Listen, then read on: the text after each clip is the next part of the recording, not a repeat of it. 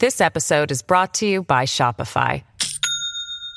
Do you have a point of sale system you can trust, or is it a real POS? You need Shopify for retail. From accepting payments to managing inventory, Shopify POS has everything you need to sell in person. Go to shopify.com/system, all lowercase, to take your retail business to the next level today. That's shopify.com/system.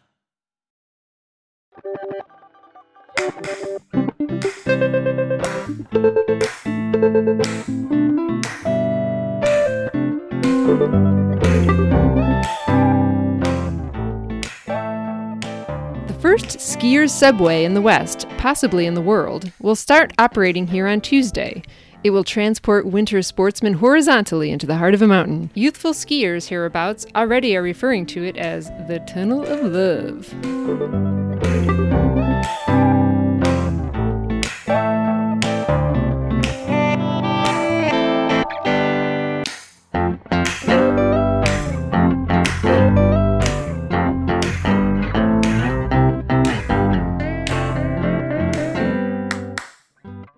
Welcome to Range, Stories of the New American West. I'm Amy Westervelt, and what you just heard in the intro was Mary Catherine O'Connor reading the introduction of a December 1964 news story in the New York Times, written by Jack Goodman and describing a then soon-to-debut skier conveyance at Treasure Mountain, a ski resort that United Park City Mines had opened the year before. Yep, I heard about this underground lift last winter when I was on a press trip in Utah's Wasatch Range. Thanks, Ski Utah.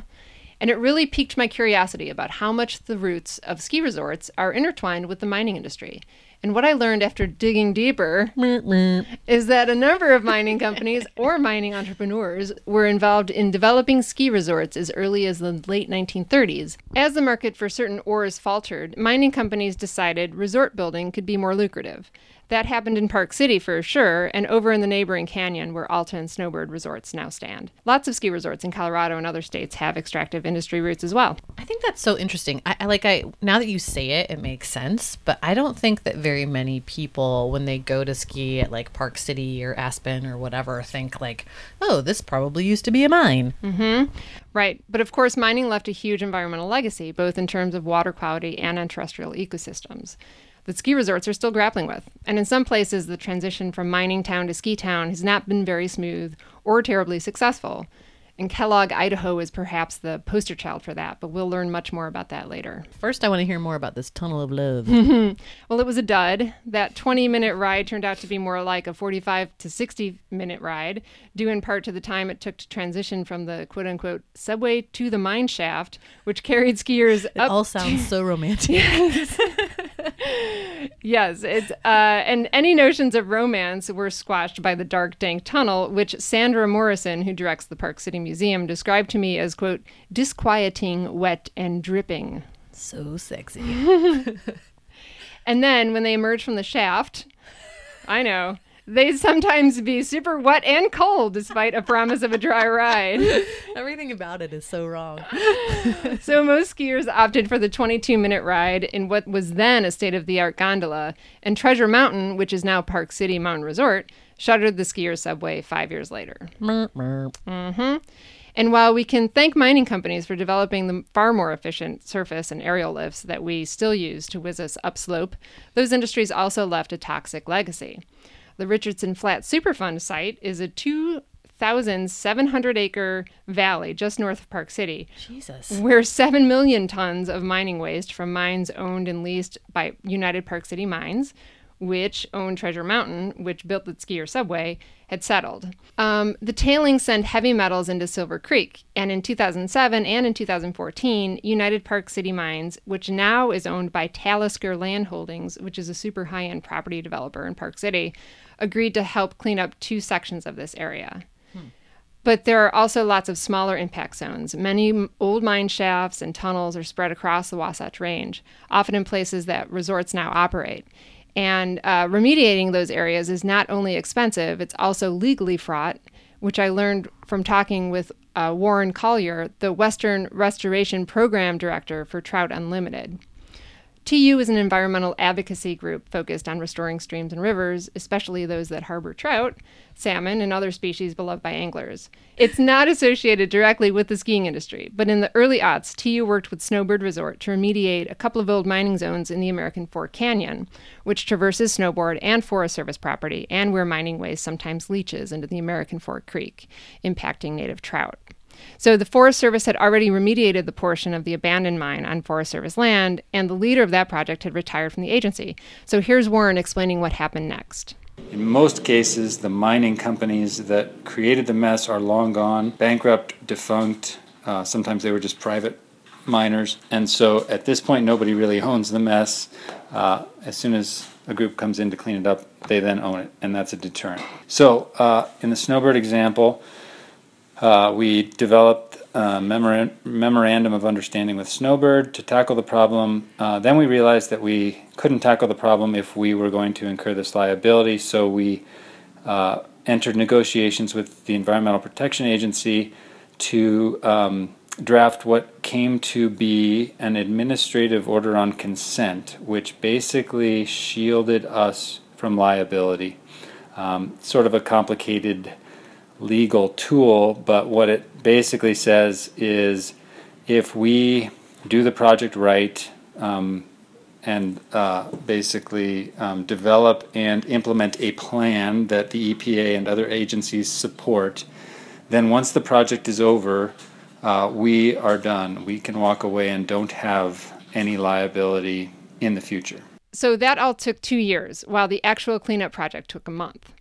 So now TU has a big abandoned mine restoration program across the West, and it's lobbying for legal pathways, a Good Samaritan law, to codify the liability shield, so it won't always be such an arduous process.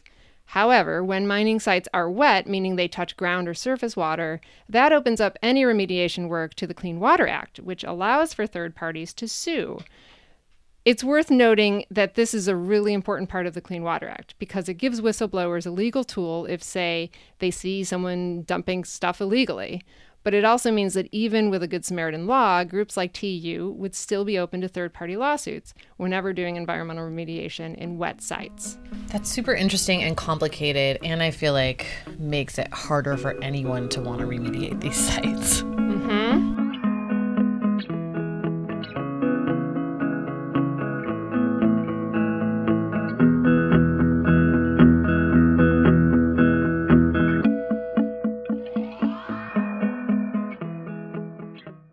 This episode is brought to you by Shopify. Do you have a point of sale system you can trust, or is it a real POS? You need Shopify for retail. From accepting payments to managing inventory, Shopify POS has everything you need to sell in person. Go to shopify.com/system, all lowercase, to take your retail business to the next level today. That's shopify.com/system. If you see pictures of Kellogg and its neighboring community, Smelterville, from the 1960s or 1970s, it kind of looks like a moonscape or maybe like the surface of Mars. Mm-hmm.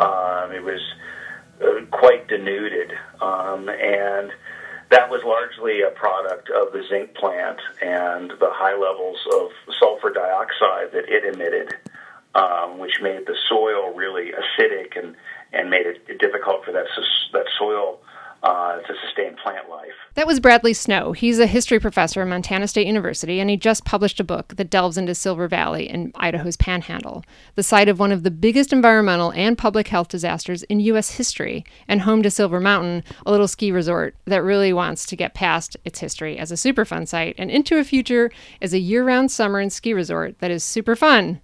See what I did there? Good one. Also, I would just like to note here for the record that a certain someone's expert real estate investor parents bought a tiny condo in Silver Mountain a few years ago. So first of all, like, I didn't know that you were going to mention Silver Mountain in this story until we started taping this. And I still don't totally understand how my parents ended up with this place. They went on a trip to Coeur d'Alene. They really liked it. And they were like, we need to buy a piece of this place. And at the time, Silver Mountain was doing a ton of marketing, and they thought, oh, this is perfect. But they couldn't really afford a place initially, and they kept like going back and trying to find a place. I don't remember them ever describing it to me as a former Superfund site, so I'm going to ask them about that. I think you should do it.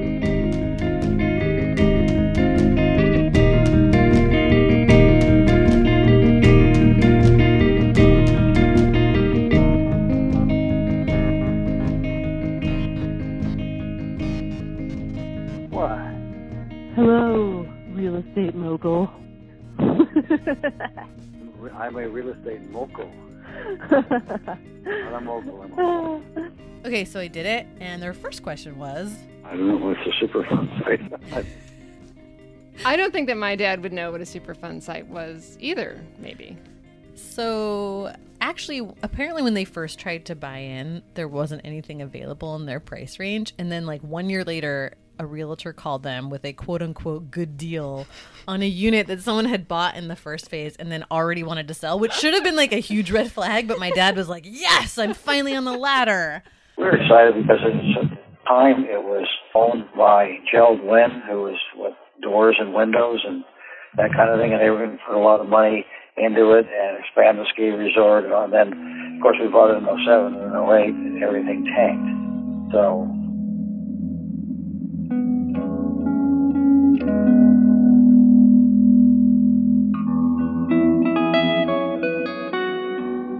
Anyway, let's get back to the experts. Right. So Brad's book is called Living with Lead, An Environmental History of Idaho's Coeur d'Alenes. Sounds like a real page turner. This area encompasses the Silver Valley, which he told me is the richest producing silver district in world history. And it has also produced a lot of the nation's and the world's lead and zinc. Brad spent years researching the mining boom times, the subsequent bust, the environmental cleanup that ensued, and how the region has struggled between moving toward a tourism-based economy and remaining an extractive one, because there are still active mines in the region. The man who first laid claim to all that mineral wealth was Noah Kellogg. Here's Brad with the backstory. Well, out there they like to say that the legend goes that his jackass actually discovered it. It was in late December of 1885. And as the story goes, the jackass wandered off from old Noah Kellogg, a sometime prospector, and he ran after the jackass and found it munching on some grass and standing over a huge outcropping of very rich galena, or lead silver. And that was the beginning of the world rushing in to this very isolated place in northern Idaho. So then what happened? Well, a lot of money happened and a lot of extraction happened, and 2 railroads were built through the Silver Valley. A lead smelter was built near Kellogg in 1917 and a zinc plant in 1928. And then in 1968, just as skiing was becoming popular in the West, some developers came to Kellogg and started a little ski resort.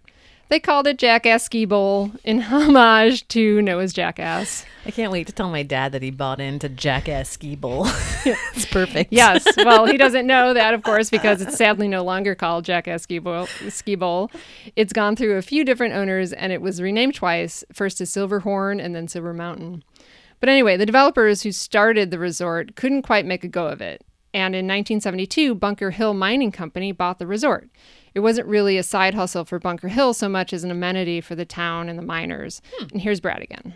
The mining company, Bunker Hill, was the biggest mining and the only smelting and refining company out there in the Coeur d'Alenes, as the area was known, or as also known as the Silver Valley. And they did a lot for the community. I mean, they had a YMCA that they built that everybody could use. They employed lots of people. They sponsored Boy Scout troops, and they had this ski resort. But it was mainly for the community, at least until the early 1980s, when they tried to turn it into more of a destination, or in the mid-1980s, actually, when they tried to turn it into more of a destination ski resort after the company was done. Wait, when did the mining company leave? So also around the time that Bunker Hill took over the ski area, Gulf Chemical and Resources, a Houston-based company, did a hostile takeover of Bunker Hill. And according to Brad, the new owners didn't really have the community's interest in heart.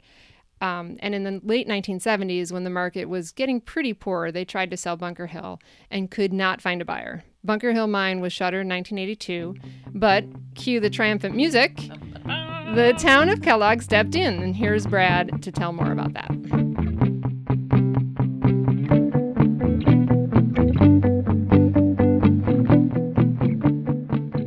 This was their ticket, for the community of Kellogg, that is.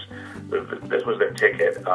They were no longer a mining and smelting community. Bunker Hill was gone for good, presumably for good, and they were going to try to become a ski town based on this ski resort that they had that was basically just a little hill that locals used. And then they began the effort to try to get a gondola in order to turn it into a destination ski resort. Okay, so what about all the Superfund stuff? When did that happen? Right. So I did kind of bury the lead here, didn't I? In the early 80s, while Kellogg was trying to reinvent itself as Ski Town USA, the EPA was moving in. And that's because this corner of the Bitterroot Mountains was a toxic mess, due in large part to a 1973 fire in the smelter, one of the biggest in the country, which destroyed much of the building's lead emissions filter. Here's another part of my conversation with Brad. They continued to run the lead smelter at full bore for several months after this fire, and they badly poisoned the community. It led to the worst lead health epidemic in American history by far. Kids' blood lead levels all around Kellogg and Smelterville were off the charts. Yeah, and I read that even, I think, 5 or 6 or 7 years later, once there had been an intervention, that levels were still very high, even among preschoolers, recording the 40 micrograms per deciliter. I think today the CDC considers 5 micrograms per deciliter an elevated level of blood. Right. And back then it was 40. But now really, increasingly the medical community sees any level as unsafe, or at least as potentially unsafe. But even given the standards of the early 1970s, there were lots of people, and up into the 1980s, there were lots of kids in the Kellogg area who were lead intoxicated, who basically had been sickened by the lead from the smelter. Wow, so what did the EPA do? It came in and removed tons of soil over a 21 square mile area in and around Kellogg. And by 2008, it had removed soil from 3,000 properties. 4 feet of soil from the front and the back of each house was removed and replaced with clean soil. I know. That's amazing. Just think about that for a minute. If someone came and removed 4 feet of soil from your front yard and backyard, and then So they also capped some water wells. And then even before the EPA arrived, the mining company had hired locals to plant trees because the hillsides around the town were just completely denuded by the 70s. I talked to the marketing manager of Silver Mountain, and he told me that back then people would be driving through town and they would literally stop, get out of their car, and were aghast, and they would ask people what happened there. So anyway, most of the visible scars are gone and the soil is safer for sure. The marketing manager told me how psyched he was to have his children playing in the backyard. And in the midst of the cleanup in 1988, Senator Jim McClure, the senior senator from Idaho, managed to stuff an earmark into the appropriations bill to fund a 3.1 mile long gondola that would bring people straight from Kellogg to the ski lifts, thereby skipping a gnarly drive up a windy road to the resort. They renamed the resort again to Silver Mountain. They hired a higher-up from Aspen to run the place, and they tried to rebrand themselves as a Bavarian village, which the old logging town of Leavenworth in Washington had successfully done. Full disclosure, I used to live in Leavenworth, and it's true. They are Bavarian Village now. But by the mid-1990s, when the world had still not discovered this little gem of a hill, the town cried uncle. So that's when Jeld Wen came in and bought Silver Mountain from the town. Now, this is a window company that you might be familiar with, but surprise, they also had a little real estate development company, and they were also owners of some other small resorts in the West. They invested tens of millions of dollars trying to develop Silver Mountain into a destination resort and seduce buyers to come invest in condos and vacation homes in a newly cleaned up mountain hamlet. We know they were successful with at least one man. That's right. And from California, too, which really just makes it all the better. He was their dream pick. So the big vision to become a destination never really happened. And here's Brad again to explain how that unfolded. The community of Kellogg has gone through the plight of many former extractive communities in the West, where they're not doing extractive industries anymore. I think probably more of the stories resemble Kellogg's than they do the success stories that we hear about, like Leavenworth, Washington, which, as you well know, turned itself into a Bavarian village that people love to visit, or Park City, Utah, which turned itself from a mining community. Leavenworth was a logging community. Park City turned itself from a silver mining community into a very successful destination ski resort. Kellogg, in the mid-1980s, flat on its back, decided to combine those two ideas and turn itself into a Bavarian town that was also a Bavarian ski town, essentially. The Bavarian stuff hasn't worked out very well. If you go to Kellogg, there's not a lot of the Bavarian lettering that once was mandated for all the buildings, and the Bavarian facades that were mandated. That didn't really fit with the community's idea of itself terribly well, and the community would divided over that issue, and a lot of people in the community really resisted, saying, we're a mining town, we're not a Bavarian village, and they're still trying to do the ski town aspect of it. I would say they've become a mid-level sort of weekend ski hill, probably comparable to Schweitzer Mountain, another Pacific Northwest hill, but they have never become obviously, or we would have heard about it, they've never become anything like a Telluride or a Vail or Park City. And in 2010, when the EPA had wrapped up remediation in and around Kellogg, but wanted to expand its efforts to a wider area using funds from a settlement with mining companies that still operate in the area, some locals in the Silver Valley just wanted the EPA to leave. Superfund was a moniker they wanted to shake, and the government's presence was something they wanted to shake as well. Here's Brad again. My research indicated that this was the most resistance that EPA has ever faced on a Superfund site. At one point in the early 2000s, I believe EPA officials were requesting guards to accompany them to press conferences in the valley. I think that there have been some very vocal critics of the EPA who've stirred up quite a bit. I think EPA officials probably could have done a better job at really getting to know the community better, and really getting to understand locals and their concerns. But I think that most people out there would say that they've been happy for the money that EPA has spent.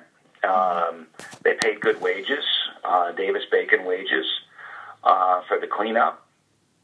And they've been really the main economic driver, or at least the number one, the leading economic driver in the area since about the mid-1980s. So I think it cuts both ways. I think that the critics of EPA are quite vocal. I think the supporters might even be a silent majority out in the Silver Valley. But you do have some very vocal critics out there. I think certainly people are happy that the area is a lot cleaner and healthier than it was 30 years ago, 35 years ago. Yeah. And that the blood lead levels, that the children's blood lead levels have gone down to right around the national average. God, that's such the story of the EPA. Good at remediation, bad at talking to people. I swear if they were better at PR, people might let them just do their damn job. Right? So here we are now with Scott Pruitt leading the EPA, an agency he clearly disdains. The good news is he's been saying up and down that he'll prioritize support for Superfund programs. But Trump's recently confirmed pick for assistant administrator of the EPA Office of Enforcement is Susan Bodine, a lawyer who formerly worked at a lobbyist firm that represented consortiums of companies that have been named as responsible parties in Superfund sites. So that's kind of weird. It's amazing. Like where do they find these people? Well, I don't know. The courtrooms. And then there are the bigger questions about funding, as the proposed federal budget slashes about a quarter of Superfund funding. So I know that you mentioned when you came back from your Utah trip that there are some ski resorts doing some interesting things around this stuff. Who's doing it right, or at least trying to? Well, geez, I mean, there's so much happening around the Wasatch Ski Resorts in terms of development and expansion plans right now, and there's fights over those expansion plans and huge problems with traffic and housing. On top of every ski mountain USA. Sure, yes. Yeah. But on top of that, Salt Lake City and Provo have come to be known as the Silicon Slopes. Because they're emerging tech hubs. So stop sticking silicon in front of everything, people. I feel like marketing people just need to get like a new bag on that one. Just call it something else. Well, once there's silicon in everything, maybe they'll stop. And that's true. We're close to that. Yeah. So all these longtime locals are kind of freaking out because everything is getting more crowded. Sounds like Tahoe 2.0. Mm-hmm. So maybe the folks in Kellogg should thank their lucky stars they've not become the next Aspen or whatever. Mm-hmm. But I'm sure that there's a lot of mixed feelings about that. Yeah. So around Salt Lake City resorts, the news related to mining legacy tends to get drowned out by all this other stuff. However, I did read a news piece this summer on KPCW, a public radio station in Park City, that the EPA recently filed suit against Park City Mines because it hasn't yet started the work or paid a third party to do it. And the article said the agency could fine the company up to $55,000 a day. Wow, that's actually meaningful money. So that's good. I feel like whenever I get a press release about an EPA fine, it's like something so small that it seems like it won't really matter. But $55,000 a day seems like they might actually do something. Yeah. As far as Snowbird is concerned, there is still some mine remediation work to be done there, but everything is on hold right now, in part because the EPA is doing the first part of a Superfund assessment at the behest of a local environmental group to see whether one old mine is contaminating a downstream water source. It's not a coincidence that this old mine site is in the part of Snowbird's undeveloped property called Mary Ellen Gulch, where the resort plans to erect 2 chairlifts to extend its inbound skiing, which some locals, surprise, surprise, oppose. Mm-hmm. Many argue that Snowbird is already massive, and it is, so why build more lifts? But Utah also set a new record for skier visits last season.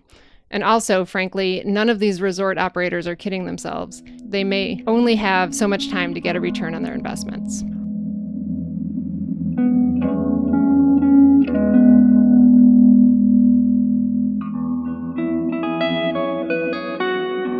I'm only going to be 93 in 2065, so I definitely plan to still be snowboarding, but I might be riding indoors on plastic snow.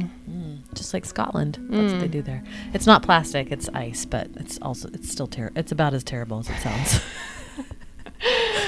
Anyway, the upshot to all of this is ski resorts that happen to be located in places with long mining histories are definitely still grappling with that history.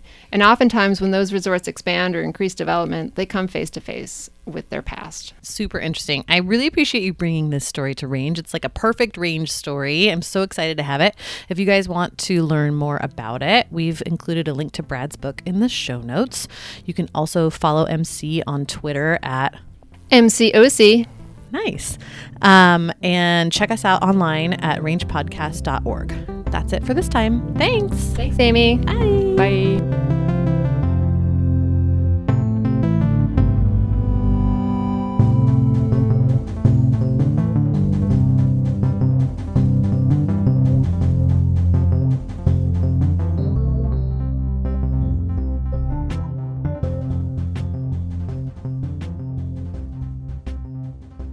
Range is produced by me, Amy Westervelt, with original music from David Whitehead. The illustrations for each episode are done by Mr. James Guffman. You can find us online at rangepodcast.org or on Twitter at rangepodcast. Season 2 of Range is sponsored in part by a generous grant from the Nevada Humanities Council. If you have feedback on this episode, send us a note at howdy@rangepodcast.org.